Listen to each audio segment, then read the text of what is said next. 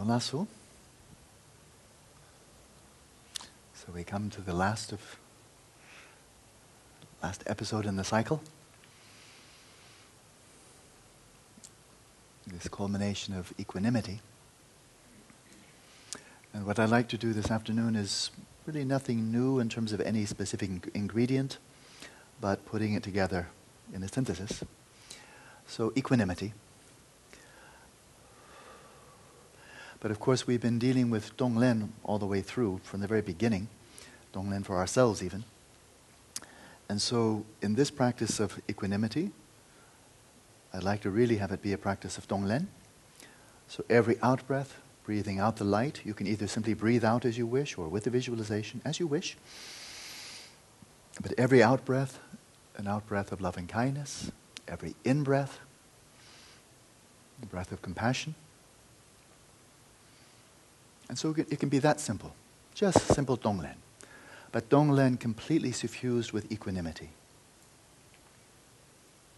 And what I would suggest is like the image that came to my mind is sonic boom. Sonic boom. It starts in one place, and then it's like sonic boom up in the sky. That's usually where they happen, like a jet breaking the sound barrier. Then right where the sound barrier is broken, then you can imagine that just the boom would go out in all directions evenly, like that, like an ever-expanding orb of a boom. So a boom of loving kindness and compassion. And just imagining this field of your awareness, this field of caring, loving kindness and compassion expanding in all directions. So on the one hand, it can be very spatial, as the Buddha himself suggested in teaching loving kindness practice, just to the north, south, east, west, above and below, and so forth. So one can do it that way. It's very good. As you're doing so, you might recall this wonderful counsel I received from my abbot back in 1974 or so, when I asked him, how shall I understand all sentient beings? And his response was, you recall, yeah? Every sentient being that comes to mind. Everyone that you meet, everyone that comes to mind, everyone you know about from history, and so forth.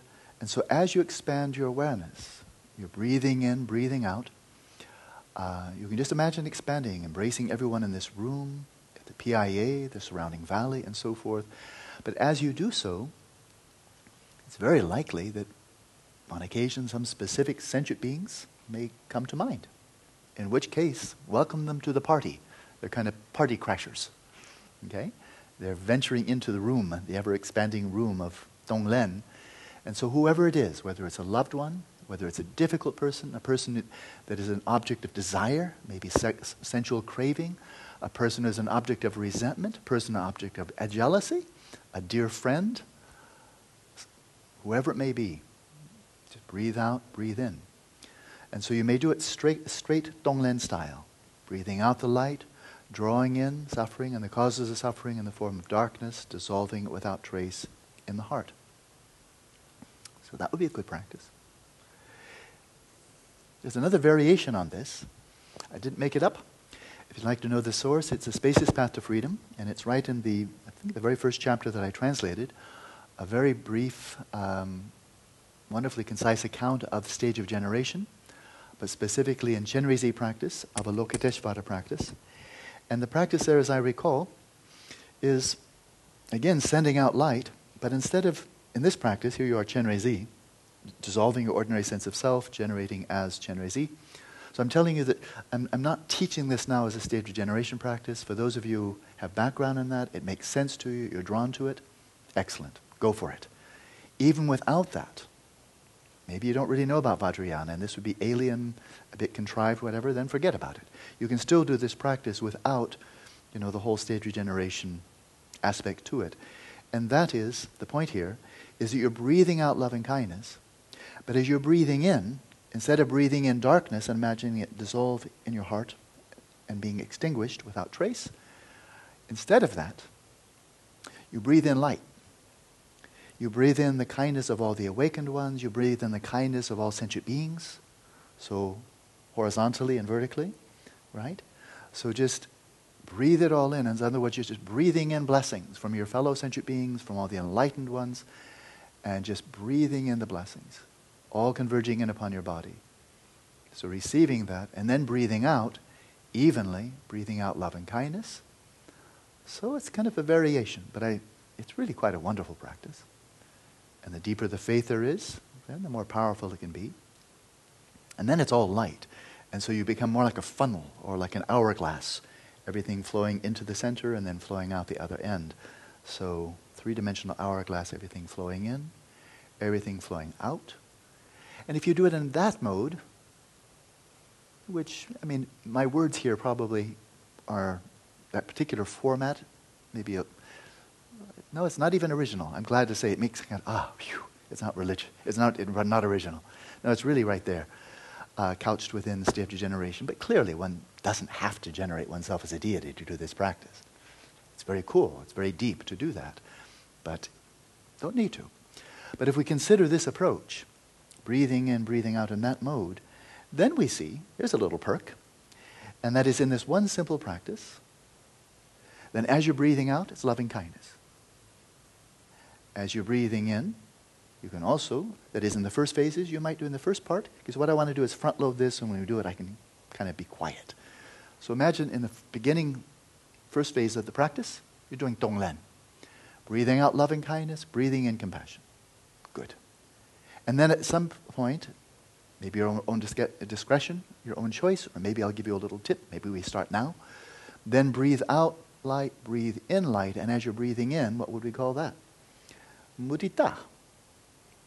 Empathetic joy, gratitude, sense of thanksgiving, receiving the bounties of sentient beings, receiving the bounties of the enlightened ones, breathing that in. So now we're getting loving kindness, compassion, empathetic joy. And of course this whole thing is homogeneous. So it's not bumpy. It's not, the rays of light are not going, oh, there's Carlos, I have to skip him. And then go back over to, okay, Memo's okay. I'm not quite sure about her. Hey, Dave, oh, but Darlene is fine. You know, like trying to weave through traffic. You know, it's not that way. Okay, completely homogeneous. And so in that way, in this one practice, all four immeasurables. Not bad, huh? In one session. 4 for the price of 1. And of course, there's something immensely deep here. And it can easily be taken, I think it often is taken, as a religious belief, and I think nothing's wrong with that. Everybody's got beliefs. Everybody's got beliefs. Anybody who thinks he doesn't has a false belief. Maybe, no, I have to be a bit careful. I think maybe a Buddha doesn't have any beliefs. But for the rest of us here wandering around, well, we function because we have beliefs. We can't know everything that we're relying on. And so there's nothing wrong with that. So for many people, what I'm about to say is a religious belief. Fair enough. That can be very powerful. Beliefs can be enormously powerful. But it can also be a hypothesis, one we can put to the test over time. You're not going to put it to test in one day and say, oh, good, positive results, answer the question is answered.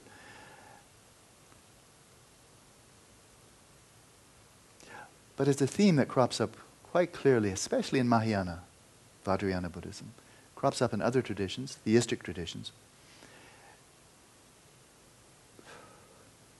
And that is, it's in the very fabric of reality itself. It's in the nature of nature. That we were being drawn to genuine happiness.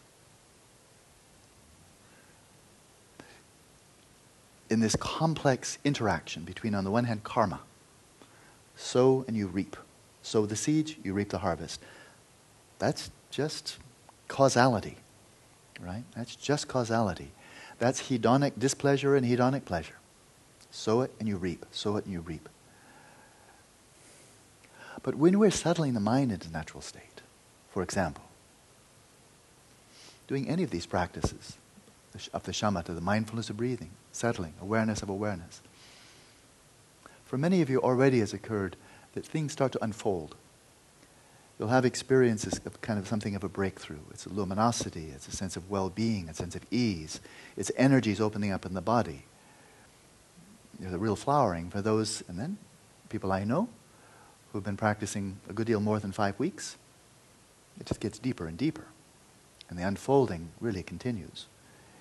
This is not just karma. This is not because you had some shamatha karma in some past life. You know, this is unfolding. And there you are. What are you doing? You're watching your breath. That what are you doing? Watching your mind. What are you doing? Just resting in awareness of awareness. But now something is unfolding here, and it's like drawing you. It's almost like you're coming into a gravitational field that's drawing you into, in shamatha practice, drawing you into the substrate, drawing you in. And we keep on saying, not so fast there, not so fast. No, wait a minute. I don't think I'm good at this. I think, wait a minute. You know, all the resistance coming up like, I'm not so sure about this. Samsara is at least familiar. This isn't familiar. You know, so then we're straining and falling back into old habit patterns of grasping, hope, fear, resentment, desire, and so forth. But there it is. But when we release all the entanglements, or to the extent that we can, we're not just sitting dead in the water. I think that's just the most amazing thing. When we're not doing anything, when we're just being present there, relaxed, clear, still, being present, you don't just sit there in the middle of the ocean going nowhere. But in fact, things start happening. And it's happened so many times that for myself, this is not a hypothesis, this is just the way things are. Settling the mind entails actually the mind does settle. It doesn't just sit there and give you a repeat performance every day for years on end. Welcome to samsara, you're just sitting still. A gravitational pull starts to take effect. The rang-dul quality starts to come in. Rang means natural or self, and dul means release, liberation. The entanglements, the knots of the mind, and I think you all now all know what I'm talking about. The points where we get stuck, we get hung up, and so forth. It can be grief, it can be desire, it can be anxiety, it can be remorse. I've heard them all. They're called 5 obscurations, by the way. The things that obscure, the king that get, well, when we're just doing the practice correctly, whether any of these 3 methods, of course other methods, then we find, and most explicitly, your eyes are right there, wide open, mentally attending to what's taking place, watching these knots untie themselves, loosen up, as you simply attend to them without distraction, without grasping. And there's a gravitational pull to release you from the confines of your psyche so that it melts, goes in the substrate consciousness. And now we find a more subtle network of grasping, of clinging. Right? Grasping onto luminosity, into bliss, into non-conceptuality, a subtler level. The reification hasn't yet been challenged. It's been softened up a bit, but hasn't really been challenged. But if we can break through that subtler network of grasping, that which is holding us, locking us in, freezing us now in the substrate, which is just relative melting. If we can break through that with vipassana and then the breakthrough, lo and behold, another gravitational. That is, now we're going right into the source of that gravitational pull. It just draws you right through the substrate. You don't have to battle your way through with an axe. All you have to do is release the grasping, realize the empty nature of your own mind, of object, subject, of your own self. Realize that, so the grasping all softens up, and then release grasping entirely. And now the gravitational pull occurs even more deeply, and it's drawing you through the substrate consciousness right down to Rigpa. And then the practice, when you really are a Dzogchenpa. A lot of people like to think they're Dzogchenpas. They're probably closer to marmots than Dzogchenpas, but who knows? I mean, if all they've learned is just to sit there and be present non-judgmentally, they and the marmots are on a pretty even level. You know? But I have nobody in mind, and I'm not judging anybody, but I do say that just sitting there being non-judgmental and being aware is not Dzogchen practice. It's marmot practice. So, but if the practice is authentic, one really is a Dzogchenpa. For example, you've achieved Shamatha, you realize vipassana, and you've really immersed yourself in the view, the meditation, the way of life of Dzogchen. Then what do? Jadel. There's actually a Rinpoche called Jadel Rinpoche. Jadel Rinpoche. Heard of him? Jadel. Jadel means free of activity. Free of activity. Chame, devoid of activity. No activity. Chame. That's what you do. Once you've broken through and your substrate is melted into Rigpa, in pristine awareness, it's radical not doing, and you do it as continuously as possible. You not do 24/7, as much as you possibly can. The gravitational pull then just pulls you right to enlightenment. If you try to do anything, you're just blocking it. You're just throwing boulders in the path. Now that's straight. That's just straight meditation talk. That's classic Dzogchen. But if we then use a zoom lens and zoom backwards to the wide angle, the panoramic vision, to consider that maybe this is not just the nature of our own individual microcosm here, of my rikpa, my substrate, my psyche, and if I really release, maybe my mind will dissolve in the substrate consciousness will dissolve into rikpa. But consider that this is actually the way things are generally. That the universe is such that when we stop resisting the gravitational pull of genuine happiness, through our craving, our attachment, our delusion, our envy, our pride, all the junk and all the negative, unwholesome actions that come out of it, when we stop resisting it and turn our attention to it, it pulls us. When the disciple is ready, the guru appears. How many cliches are there from the world's traditions? They're cliches because they're so true and they've been true for so long and said so many times. And so he said, oh yeah, I heard that one before. When the disciple is ready, the guru is very good. Yeah. But what if it's really true? That's just, when I was up there in Norway, maybe, what if that wasn't just a really cool coincidence? That just when I needed a wise old man, it wasn't a wise old woman at the wheel of the VW bug, and I would have said, hi, and we would have talked about cupcakes. I don't know what I would have talked about if it was a wise old woman. I was gender biased at that time. I think less so now. But, just what I needed in the... Uh-oh. Some people are maybe don't agree with me. Well, that's an open question. But but I can say this, jesting aside, Sakyadhamala. Oh. So, but that is a tangent. But what if it wasn't just a really cool coincidence? That it was the wise old man, that's just his shell, it's the husk. It was right then that I really wanted guidance, something real, something that would really launch me in the direction I needed to go. And I even not only got the juice, but I got the husk. I wanted a wise old man, lo and behold, a wise old man. It's just one case, but there have been so many. But it goes really deep. It's asking, in our practice, the question is really a path of self-discovery, who am I? But when we go through the macro level, what kind of place is this anyway? Not just Phuket, not Thailand, not planet Earth, not Milky Way. The whole place. What kind of a place is this?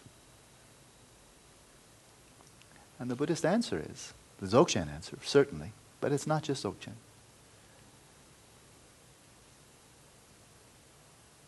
This is a place where if we focus our heart, our motivation, our aspirations, our effort on enlightenment, reality rises up to meet us. That's true. That's pan-Buddhist. It's not an accident. It's not just because we sowed a lot of good seeds and we were good farmers in the past and now we get to... It's not just that. There's something deeper than that. So all of this is kind of a spin-off on some of the import, the inner meaning of this breathing in. This breathing in. Breathing in the kindness of sentient beings, breathing in the kindness, the blessings of the enlightened ones. That in arousing this yearning of loving kindness and compassion, we can ask the question, well, by the way, what is it that the Bodhisattvas and the Buddhas, what do they yearn for? What do they want? And we don't have to guess. I mean, it's pretty clear that all sentient beings may be liberated from suffering and find genuine happiness, find enlightenment. I mean, that's what being a Bodhisattva is all about. That's what being a Buddha is all about. And so here we are sitting in Phuket Wherever we are on the path, maybe at the very bottom of the path looking up, there's the beginning of the path way up there. Wherever we are, if that's our motivation, if we're sitting here practicing for 24 minutes, sending out the light of loving kindness, all sentient beings, may each one find happiness in the causes of happiness. Breathing in, may each one be free of suffering and the causes of suffering. Then we've aligned ourselves with the wishes of all the Bodhisattvas and all the Buddhas, and all the Buddhas. All the Bodhisattvas, all the Buddhas. Right? And so why shouldn't they help us out, since we're simply seeking to emulate and get in the same flow of their aspirations, which may really lie at the very core of nature itself, not just a bunch of wonderful people populating the universe, but right in the very nature of the universe. This is where the force is, the force of enlightenment. So that's blessing. That's where blessing comes from. So it's a grand experiment to really seek to understand who are we, and in the process, perhaps radically revamp, radically revolutionize our very sense of, our view of what kind of reality we're living in. Because if we're living in a reality, the natural world, and there's nothing supernatural about this, it's the world that is there. That's the natural one. If the world, however we call it, natural, supernatural, mystical, or mundane, whatever, if the world is such that it rises up to meet us when we turn to the pursuit of genuine happiness and awakening, that's a very different world than the one most of us were brought up with. It's friendly to Dharma. It may not be friendly to all our hedonic desires. That's hit or miss. It's karma. But it's friendly to Dharma. And to live in a world like that could be quite bearable if it really rises up to meet us when we rise up to meet it.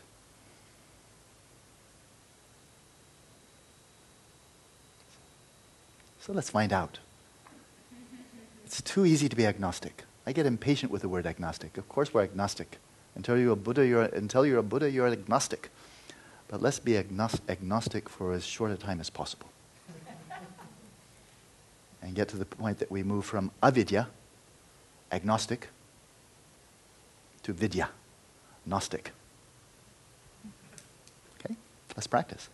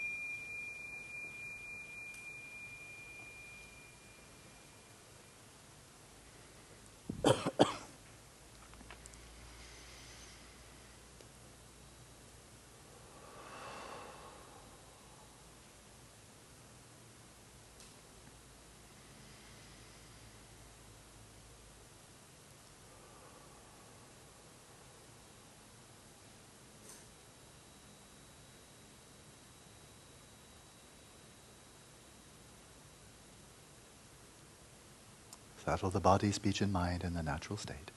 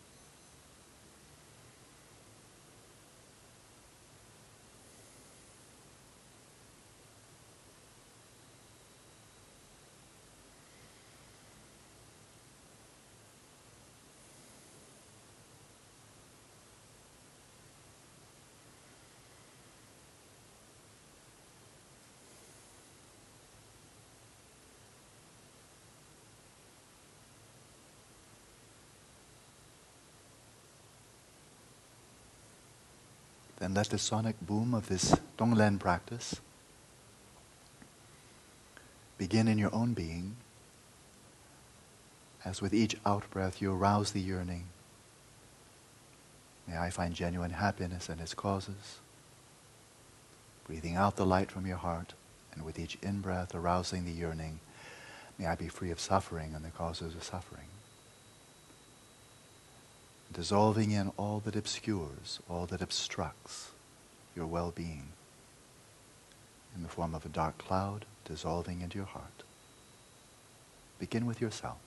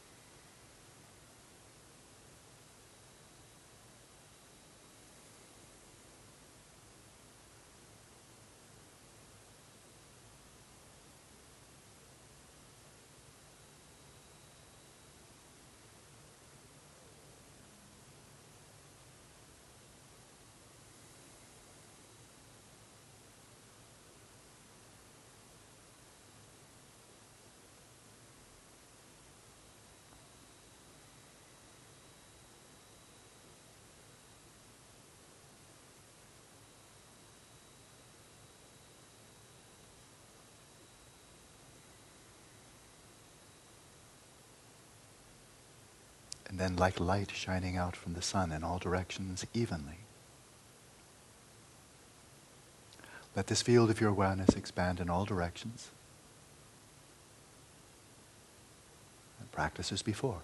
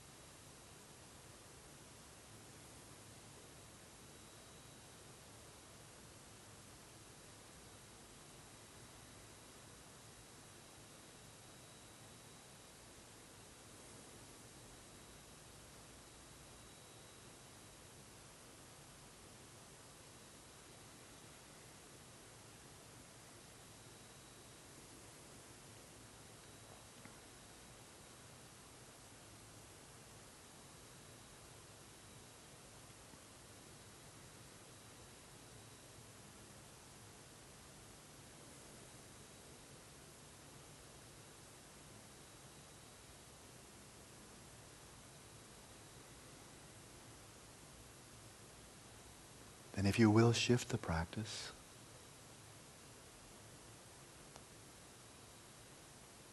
with each in-breath imagine all the kindness of sentient beings who've assisted you not only in this but in all previous lifetimes, aiding you along the way for your hedonic well-being, for genuine happiness, and all the blessings, the compassion of the enlightened ones. Imagine all of this converging from all sides, above and below, and from all the sides around, with each in-breath, in the spirit of mudita, of joy and gratitude, accepting that which is freely given, the inflow of all this light, with every inhalation and with every exhalation, breathing out this same light, drawn into your heart, flowing out from the heart, flowing out as loving kindness.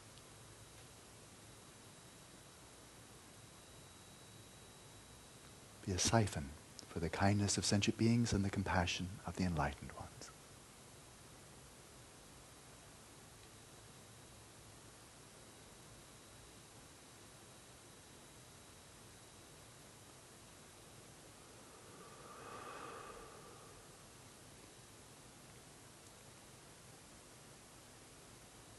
If you wish to embed this practice in the stage of generation of your choice, of course that is your freedom. Completely authentic. It's your choice.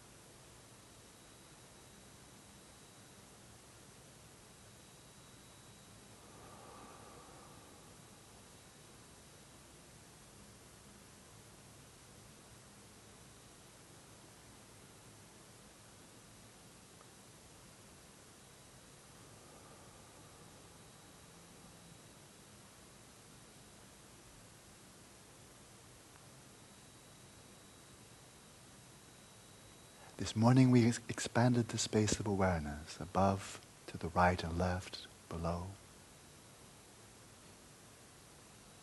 Once again we expand the space of awareness, this time filling it with light.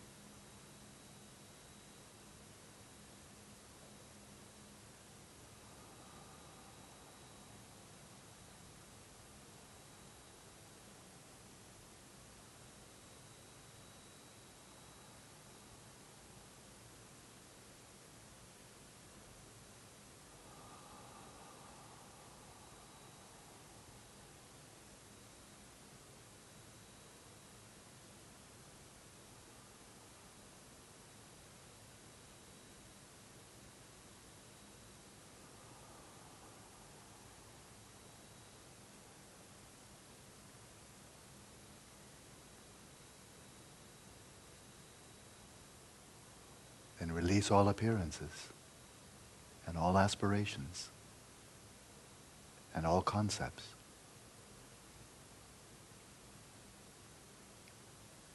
And let your awareness rest in the evenness, the equilibrium of its own nature.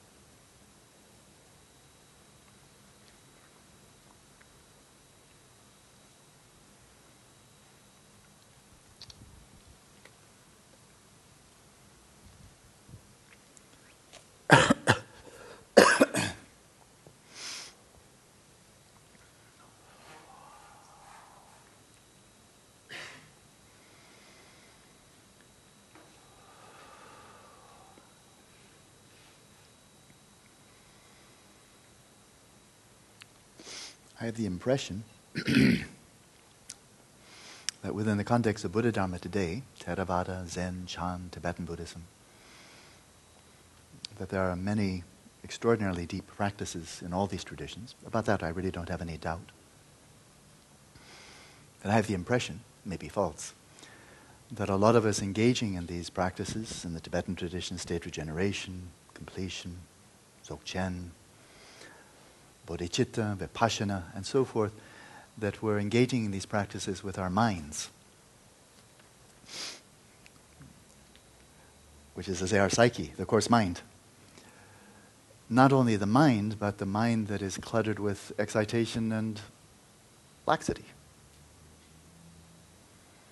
So we're bringing that mind to Vipassana, that mind to Bodhicitta, that mind to Avalokiteshvara.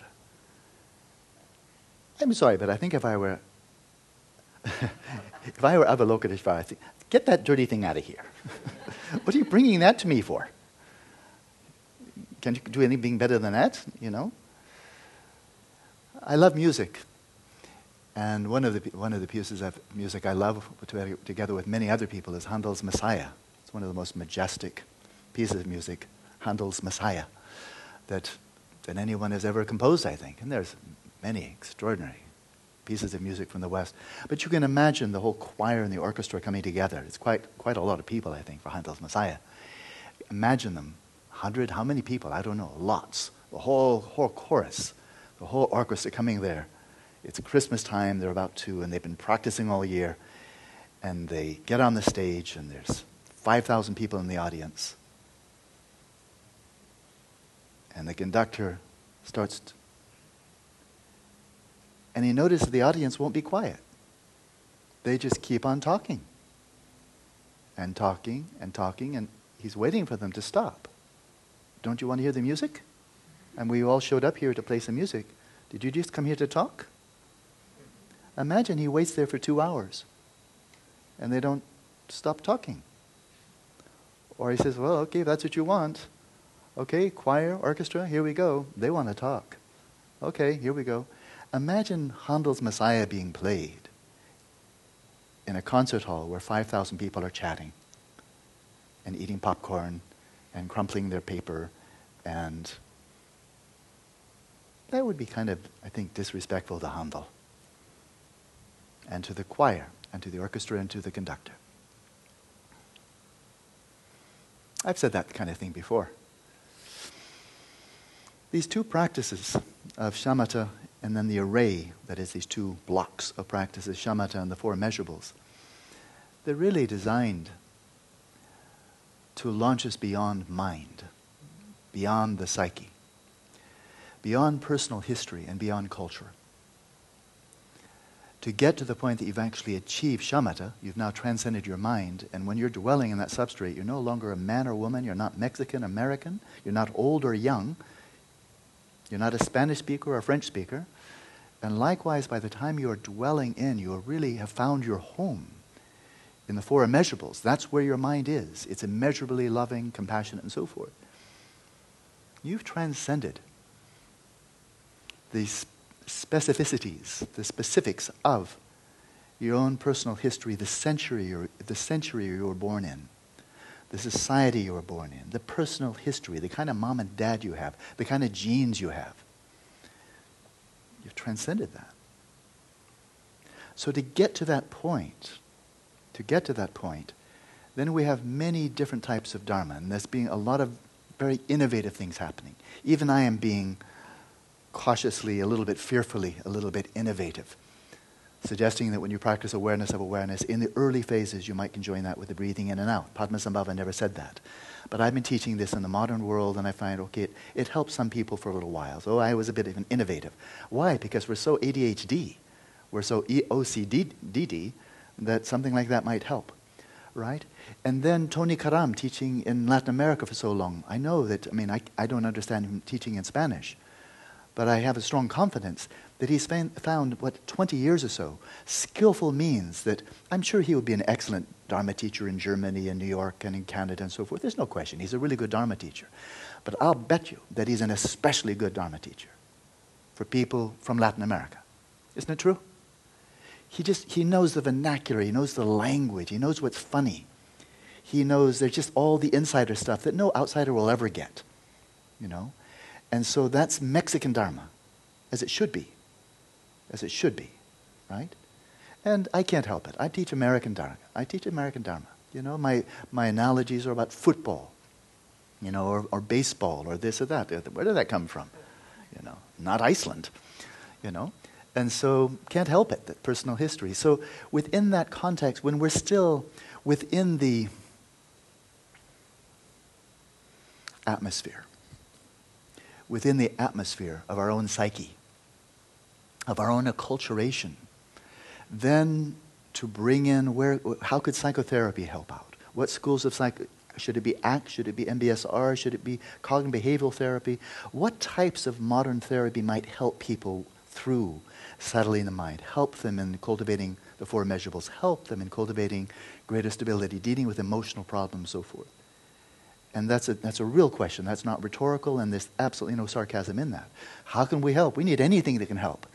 Can yoga be a little bit helpful? How about maybe a lot helpful? What should we swim? You know, blah, blah, blah, blah. So to get from where we started and to be able to get through the atmospheric distortions of you're a Latina, you're an American, you're Scandinavian, you're Russian, you're Indian, you're Thai, to get through that. As we find the Thais emphasize certain practices the Tibetans didn't emphasize. They emphasize things the Chinese didn't emphasize. There's a lot of variety there just that are really specific, adapted to culture. Frankly, I mean, it's a historical truth, Lam Rim was not Indian. There was no Lam Rim in India. That particular format was devised by Atisha for Tibetans in the 11th century. And it was the shoe fit, and it's fit for a good millennium afterwards. Not bad. A shoe that, you know, fits for 1,000 years, pretty good fit. Doing 5 preliminary practices, 100,000 each. That was created for Tibetans by Tibetans. And it's good. The shoe fits. Whether it's going to fit equally well for Westerners, well, that's an open question. Individual. 3 retreats, starting with the preliminary practice, doing the set of 5 again, and then doing this. From what I've heard, that particular format, 19th century, by Tibetans, for Tibetans. Good. No criticism, right? And we're finding there's an American Dharma coming up. Then people are talking about secular Dharma coming up.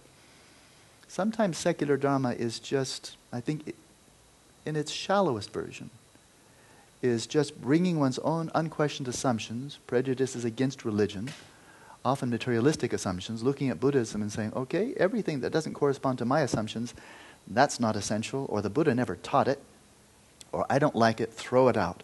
I just want the things that I feel comfortable with. Okay, Tonglen, yeah, you're in. Rebirth, out. Okay, ethics, in. Karma, out. Okay, anything else? Spirits, out. God's out. Okay, Buddha was a good guy, in.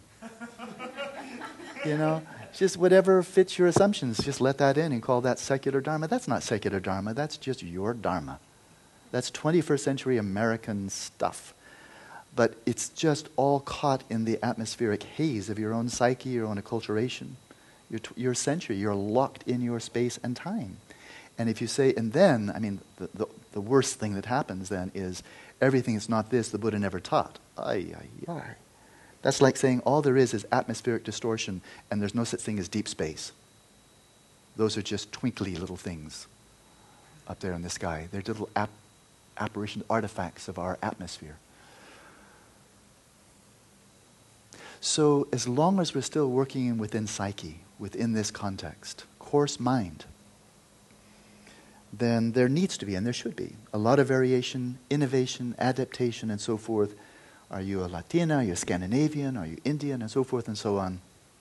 Just anything that works to help us work through all the knottedness, all the bindings, and all the contraptions, and so that we can get into the clear blue sky. And when I think of these two, the Shamatha and actually going all the way to Shamatha, the Four Immeasurables, and actually realizing the Four Immeasurables, it's like establishing, I've often used the word Hubble telescope, it's also like launching a space station, which is not just some machine up there, it's a place where people can live. But their view of the universe from that perspective, beyond the atmospheric distortions of our planet, must be quite extraordinary. right? It's a different platform. And when you're up there, you're not in America anymore. You're not on planet Earth anymore. You're not Latina, you're not Russian, you're not American, you're a space station person. And that's your platform. And so until that point, until the achievement of Shamatha, until the realization of the Four Immeasurables, our practice is just bound to be tied up into our culture. It'll be Tibetan, it'll be Chinese, American, Latino, whatever it may be. It's bound to be, because that's where we're living. How can it not be?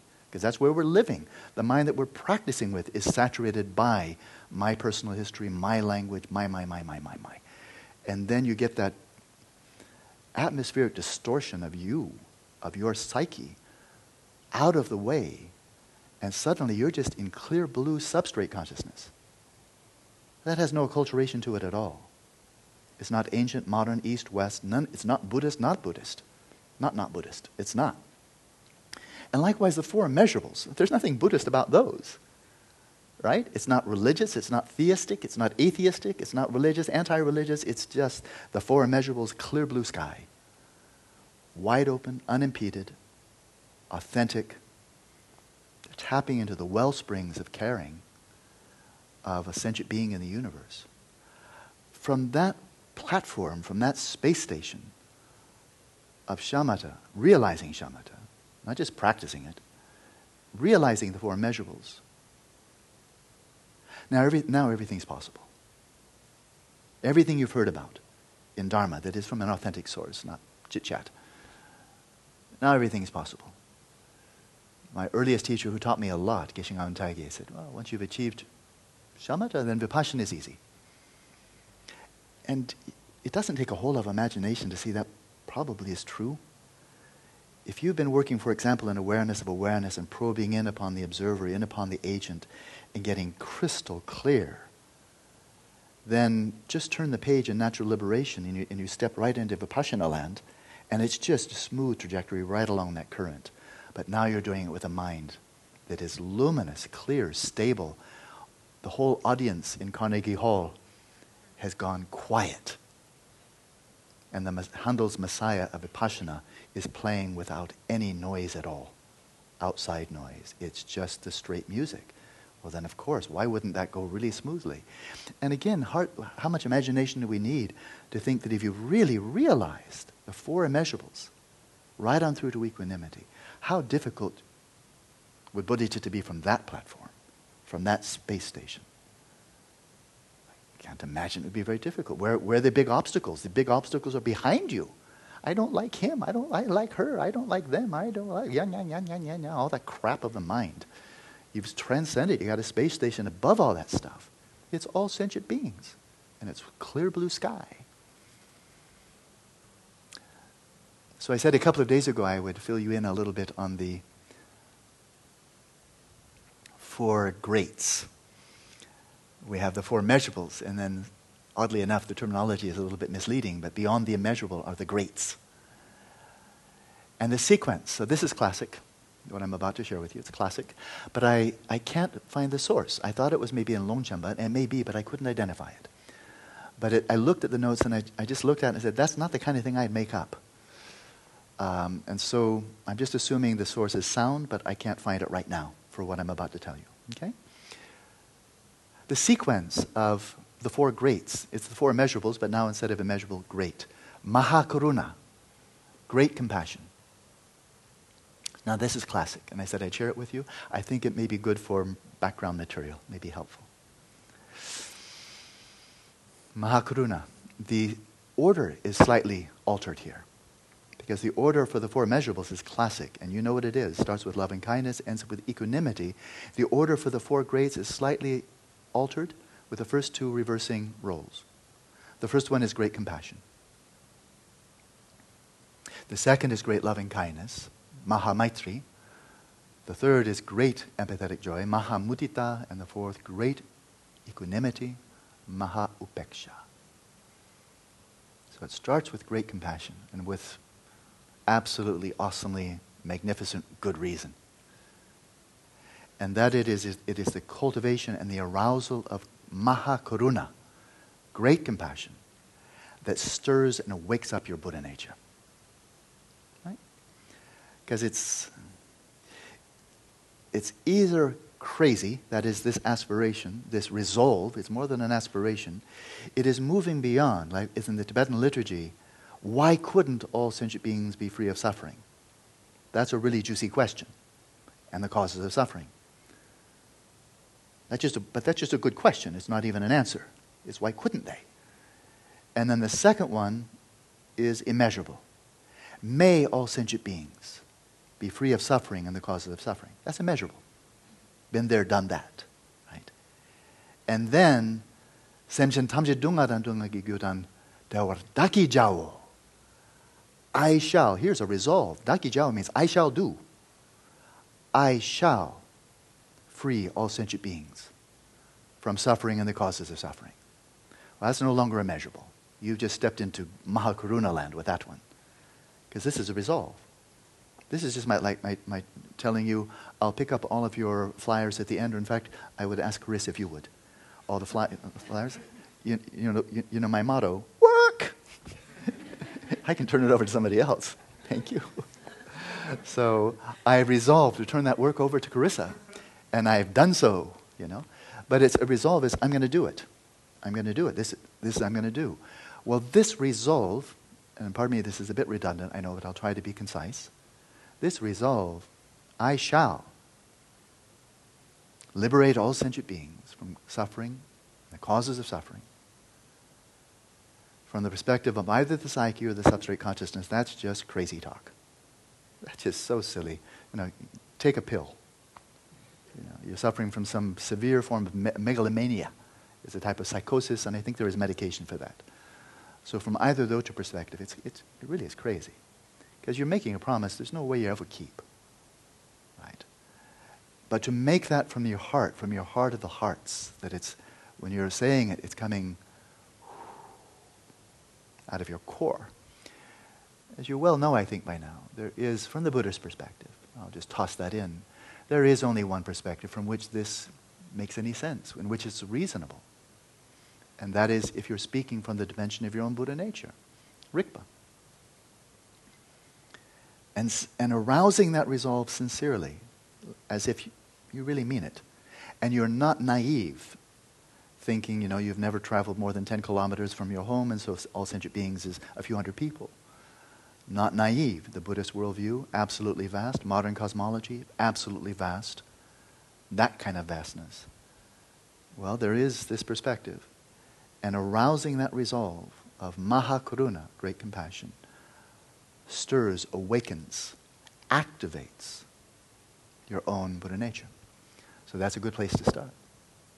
You really are now venturing on to the on-ramp.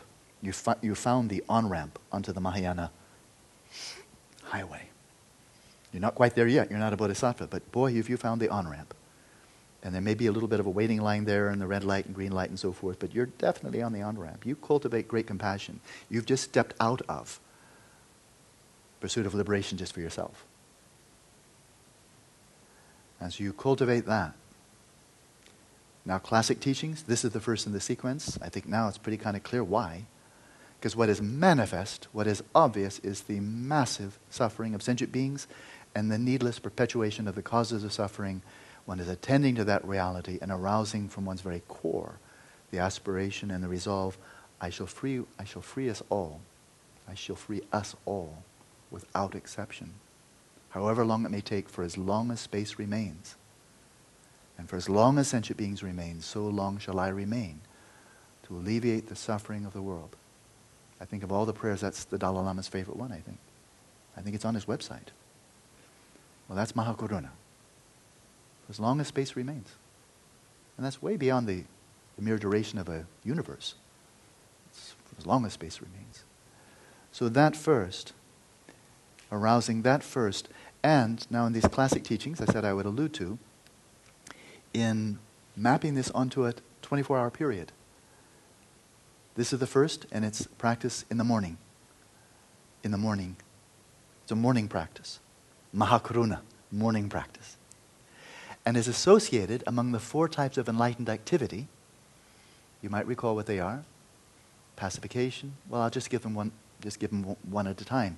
The first of the 4 types of enlightened activity is called in Tibetan shirele, the activity of pacification.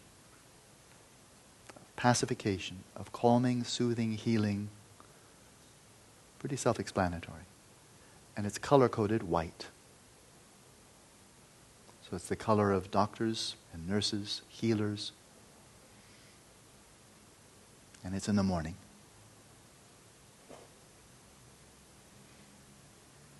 And then out of that, there needs to be not only that I shall take on the responsibility, I shall resolve to free all sentient beings from something, but also to bring them to something. You can't just be going away from, you have to be going to.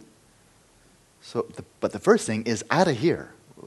This is unbearable. Mizupe Nyingje it's called. Unbearable compassion. I can't bear the suffering of sentient beings, so this is clear. We need out of suffering. But then away from suffering and its causes and to where? And that's where Maha Maitri comes in. Great loving kindness. Semjin tamje dewadan dewi gyudan dembar daki jao.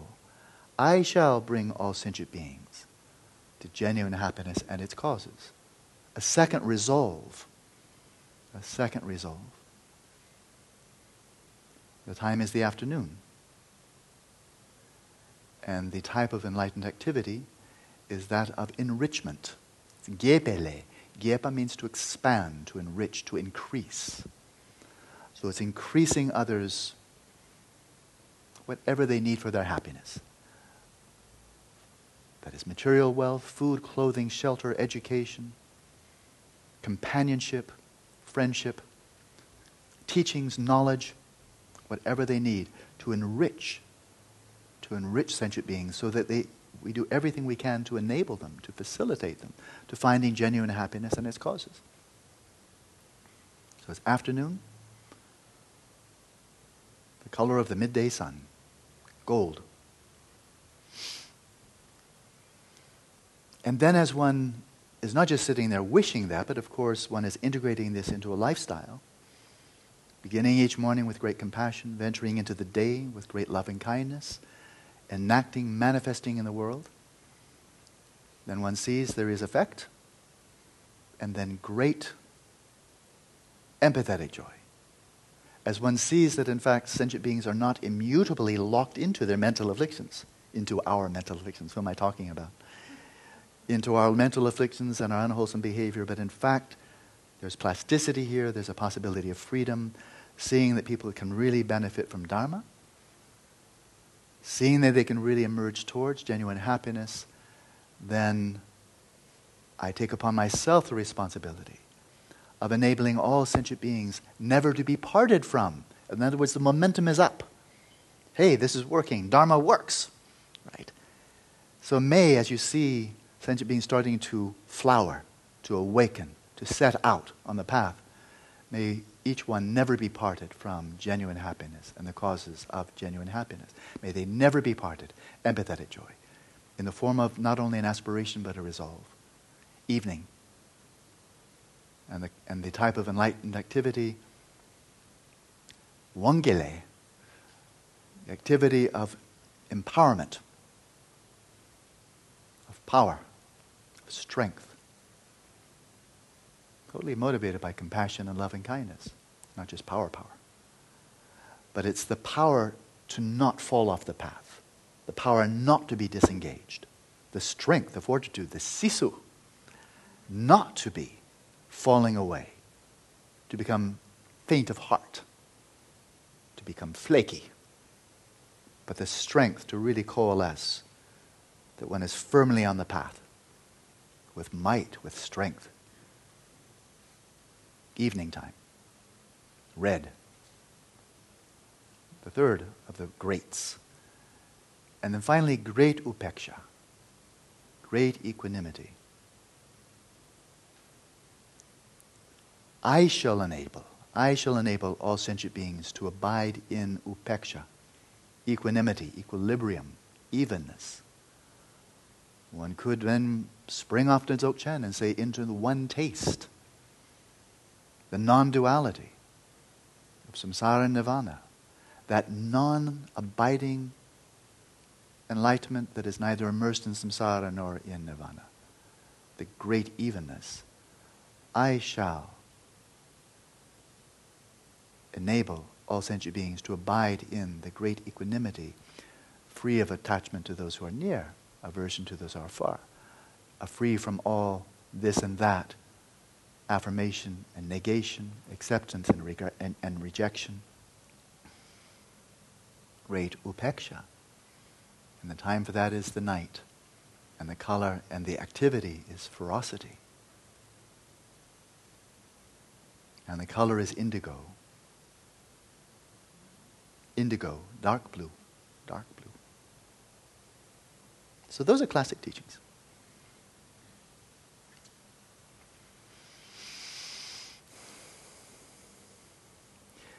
As long as we're back here, still being Mexican and Finn and American and Belgian and so forth and so on, back embedded in our lives and our personal histories, our psyches, our own particular network of neuroses and so forth and so on,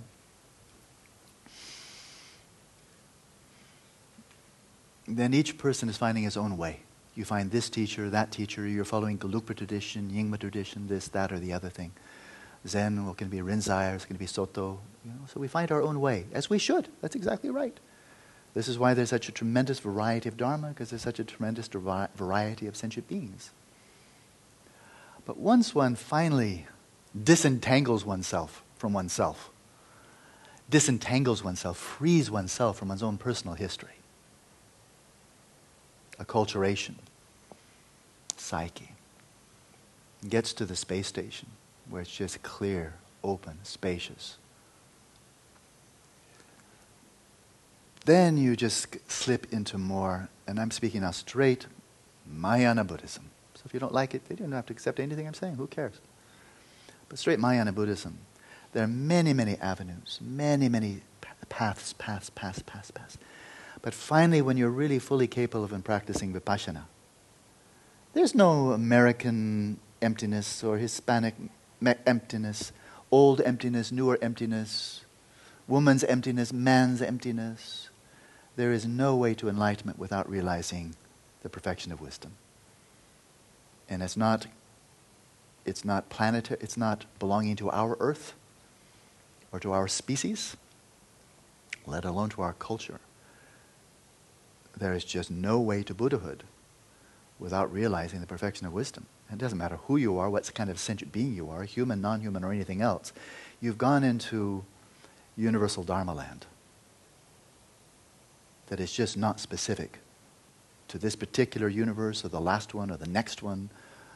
They've just found a galaxy that is 13.1 billion light years away. Well, if there's anybody still living there and they're achieving enlightenment, they're achieving it by way of perfection of wisdom. Because it's just knowing reality as it is. And I said, this is not evangelism, I'm simply speaking from the perspective of Mahayana Buddhism, and I do believe what I'm saying, otherwise, of course, I wouldn't say it. But there it is, you've gone universal. You've transcended now your being on this planet, in this place, this century, this culture, this person, this parent, and so, never mind all of that, you've gone beyond that. Now just practice universal Dharma, perennial Dharma, timeless Dharma, the perfection of wisdom. You're ready to go. You're ready to go. If you've achieved Shamatha, you're ready to go. That's exactly what Atisha says. He says, in order to truly to serve sentient beings, you have to develop extrasensory perception. Therefore, develop Shamatha. Make sure all the requisites are there. Achieve Shamatha. But now, if all you've achieved is Shamatha, then you haven't done what really needs to be done to eradicate mental addictions from their source, and for that you need the perfection of wisdom. Boom. But you're no longer dealing with Tibetan Buddhism. You're no longer dealing 11th century. You've gone to universal Dharma. There you are. On the one hand, it's ultimate bodhicitta, the perfection of wisdom, realization of emptiness. On the other hand, there's nothing American or Earth-like or Milky Way-ish about bodhicitta. And the Mahayana teachings are perfectly clear. No one ever achieves enlightenment without bodhicitta. So in terms of classic Mahayana, once you've achieved shamatha in the Four Immeasurables, you are ready fully to go right into the perfection of wisdom, and you are fully primed to go into the Four Greats and on to Bodhicitta, and to realize emptiness and to realize Bodhicitta. And now you have the two wings to enlightenment, and everything you need, basically, you now have. But this is now universal. And there's just no need to adapt it for anybody. There's not American perfection of wisdom, there's not American or Latino bodhicitta. You've gone beyond that. Gone beyond that. And from that platform, bodhicitta and vipassana, now speaking from Vajrayana perspective, imagine an authentic, and some of us like Glenn and Balsang, and I'm sure others, maybe Jacob, you've seen what are the qualities of a fully qualified Vajrayana master. Pretty awesome. Remember, like 20 of them, isn't it? You say, wow, unbelievable. Imagine though, just to let your imagination play, imagine you're a fully qualified Vajrayana acharya. I mean, you are absolutely qualified. Everything. You've got all those qualities. And somebody comes to you who's achieved shamatha, the Four Immeasurables, gained realization of emptiness, and achieved bodhicitta. What do you think you'd say to that person? I think maybe, come over. You are ready. You're ready. You can go the long route if you like. There's the long route. Simply continue on. Ultimate relative, carry on. Or you can practice stage of generation, stage of completion, and you can finish this in this lifetime. If you're a Buddha. If you have those, you may become a Buddha. You have everything needed. Now what you need is Vajrayana empowerment, the oral transmission, the explanation, you need guidance, you need to follow the samayas, but you are now totally ready. And if you would now like to achieve perfect enlightenment in this lifetime, well, you're the kind of disciple I've been waiting for. Because you have everything needed. Now you need to do a step into the carriage, the Vajrayana. Or if you're a thoroughly qualified Dzogchen master, and that same person comes, say, oh, you've already achieved shamatha? Out of four, I had 4 things for you to do. You've already achieved shamatha? Oh, cool. You've already achieved vipassana too? Oh, that's very cool. Then there's only 2 more things to do. Tekchut and Tutgyal. Break through to your Buddha nature. Tutgyal. Direct crossing over, fully manifest all the qualities of your Buddha nature. It's a 2-step. It's a 2-step. So come hither. Practice Dzogchen. Let's get this done. There's no reason to wait for some other lifetime. It's never going to get any better than this. This is it. This is your lifetime. This is the one you've been waiting for since samsara began, whenever that was. This is it. And those practice Tekchut Tutgyal, again, I would say, my faith is very strong here. It doesn't matter what galaxy you're living in. And we're talking about Buddha nature here. And we're talking about fully manifesting the qualities of Buddha nature. So whether you're in the Milky Way or some other Andromeda galaxy or some other galaxy, it doesn't matter. Buddha nature is Buddha nature. The direct crossing over is the direct crossing over. Stage of generation, stage of completion. There they are. So that kind of rounds off our cycle of 20. So I'm known by some of my friends as I'm a shamatha wala. Oh, Alan does shamatha. Shamatha is just trying to build a space station so we can get out of being American and being Mexican. Oh, isn't it tiresome? Being stuck in personal history and all the garbage you get to look at when you settle the mind in its natural state. Wouldn't you just like to see all that atmospheric distortion, all the blah just... Oh, that's what deep space looks like. So that's what this practice is for.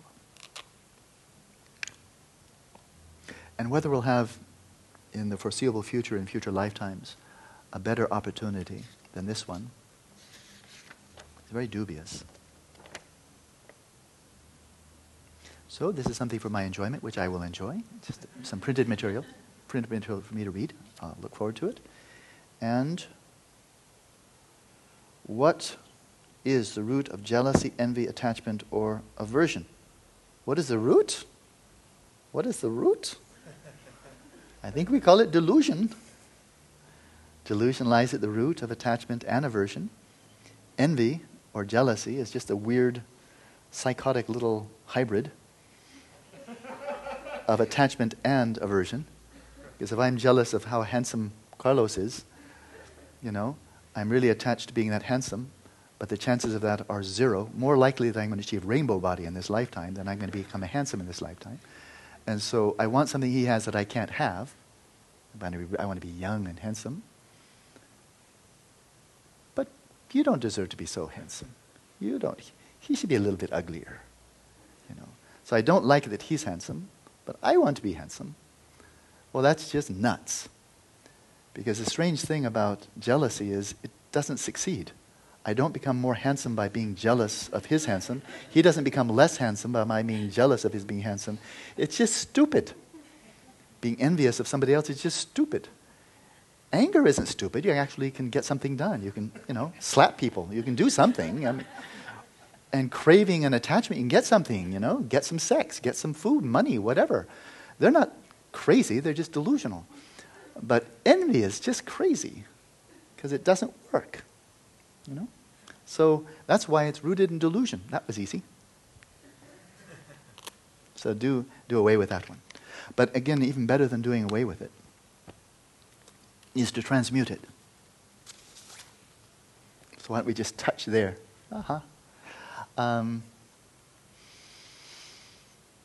Because when we think of the five, not the five obscurations, but the five poisons.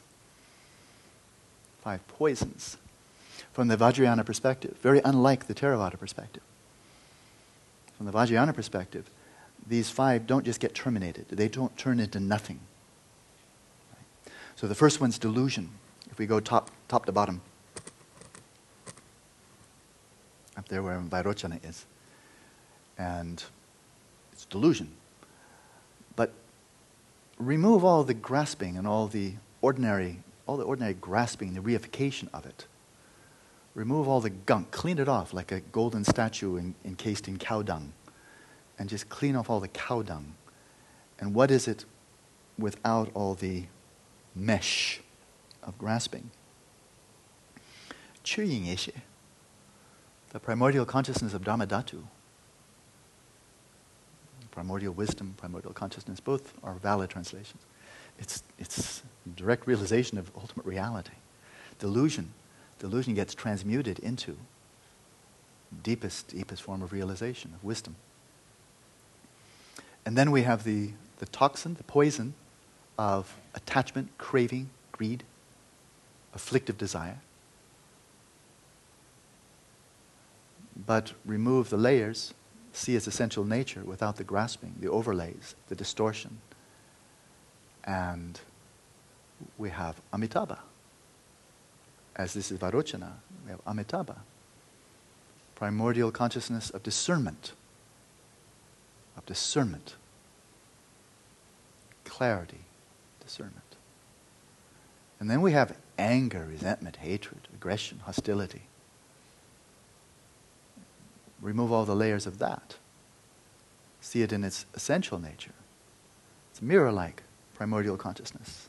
Akshobhya, the heart. And then we have this ridiculous fusion of delusion and attachment directed to the self. So first of all, the reification of self. And then with attachment, the aggrandizement of self. I'm something very special. I'm superior. And so we have arrogance or pride. Peel away the layers of that. And it's the primordial consciousness of equality. Ratnasambhava. The navel. And all of this was a build-up to envy. It's envy. And I think the better translation is envy than jealousy. Someone just mentioned that this person was suffering from jealousy. And it was reference to another person. Like, for example, I'll just shift it because I don't want to even remotely invade somebody's privacy. But for example, if I were a jealous husband, jealous of my wife who's off coming, I think, flying back from Emory, then I might, she's quite attractive. So I think, she shouldn't, I hope nobody's looking, blah, blah, blah, blah. The jealous husband. That's not what this is. It's not the jealous husband. That's just attachment. It's just attachment. No, the envy is, again, being envy of somebody else's good looks, their money, their fame, whatever. And so it's envy. So envy, peel off the layers of that one. Envy wants something out there. Wants something they can't have. It's kind of frustrated. But peel away the layers of frustration, all the layers of grasping and so forth, and it's jadupyeshe, primordial consciousness of accomplishment. Getting things done. Amoga siddhi. So white, red, deep blue, gold, green.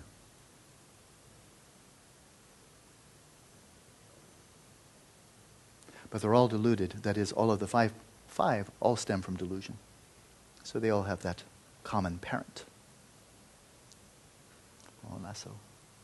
So, I spoke a lot. There was no time for discussion at all. But I'm going to make up for it. And that is, for the next 2 days, the meditations will be silent. We finished a whole cycle. We haven't finished the week. So tomorrow morning and afternoon, Saturday morning and afternoon, I will be here, of course. I'm with you. But I will just be, for the meditations themselves, I'll just chime. And what I'd like you to do is draw from the last 3 cycles that we've done. And in the morning, do shamatha, but of your choice. In the afternoons, your choice among the 4 immeasurables. You don't have to go back to the beginning. You do whatever one you like, right? But your choice, as Lerab Lingpa says at the end of his teachings on settling the mind in its natural state, be your own mentor. Be your own mentor. Give yourself your own guided meditation. For Friday and for Saturday, so I'll be completely silent. You can't imagine how much I'm looking forward to this. During the meditations themselves. In the morning, after that, we might have 5 minutes or so for just a bit of question and answer. If anything comes up, if it doesn't, we can just head out. And then in the afternoons, after the 24-minute session, then we'll have time for discussion, whatever comes up. Okay? And then Monday, then I'll ask for a vote. I'll ask for a vote. And that is whether you'd like to do another cycle of the 20, a vote have another cycle with fewer words, because you are getting more and more familiar. So no matter what, clearly, if I need to give you through the cycle again, I don't need to use as many words while in the meditation itself. But you might like to take off. I think what I'll ask you is on next week, for that week, would you like to have guided meditations? Would you like to have it silent? And simply continue on. And we'll still have our discussions. It'll be a straight raise of hands. And although you can tell that I would mildly prefer to have it just quiet myself, I didn't travel across the Pacific Ocean to do as little service as possible, but to try to do as much benefit. So if you'd like further guided meditations on Monday, of course, that's what I'm here for. But if a majority, it'll be a flat-out majority, majority feels, well, for 1 week, why don't we just have it quiet meditations? No one, this is a command, no one should think, oh, Alan will be disappointed. He will be so wanting to teach us meditation, and we will have disappointed him. Please don't think that, because you'll be false. You'll be wrong. All right, so we'll have a vote on Monday, whether for that week you would like to have guided meditations or just silence for the meditation time. And I'm pretty close to equilibrium, but insofar as wishing anything, I kind of like silence myself. But if it's beneficial for me to talk, of course, I talk, and I talk, and I talk. Hola, so.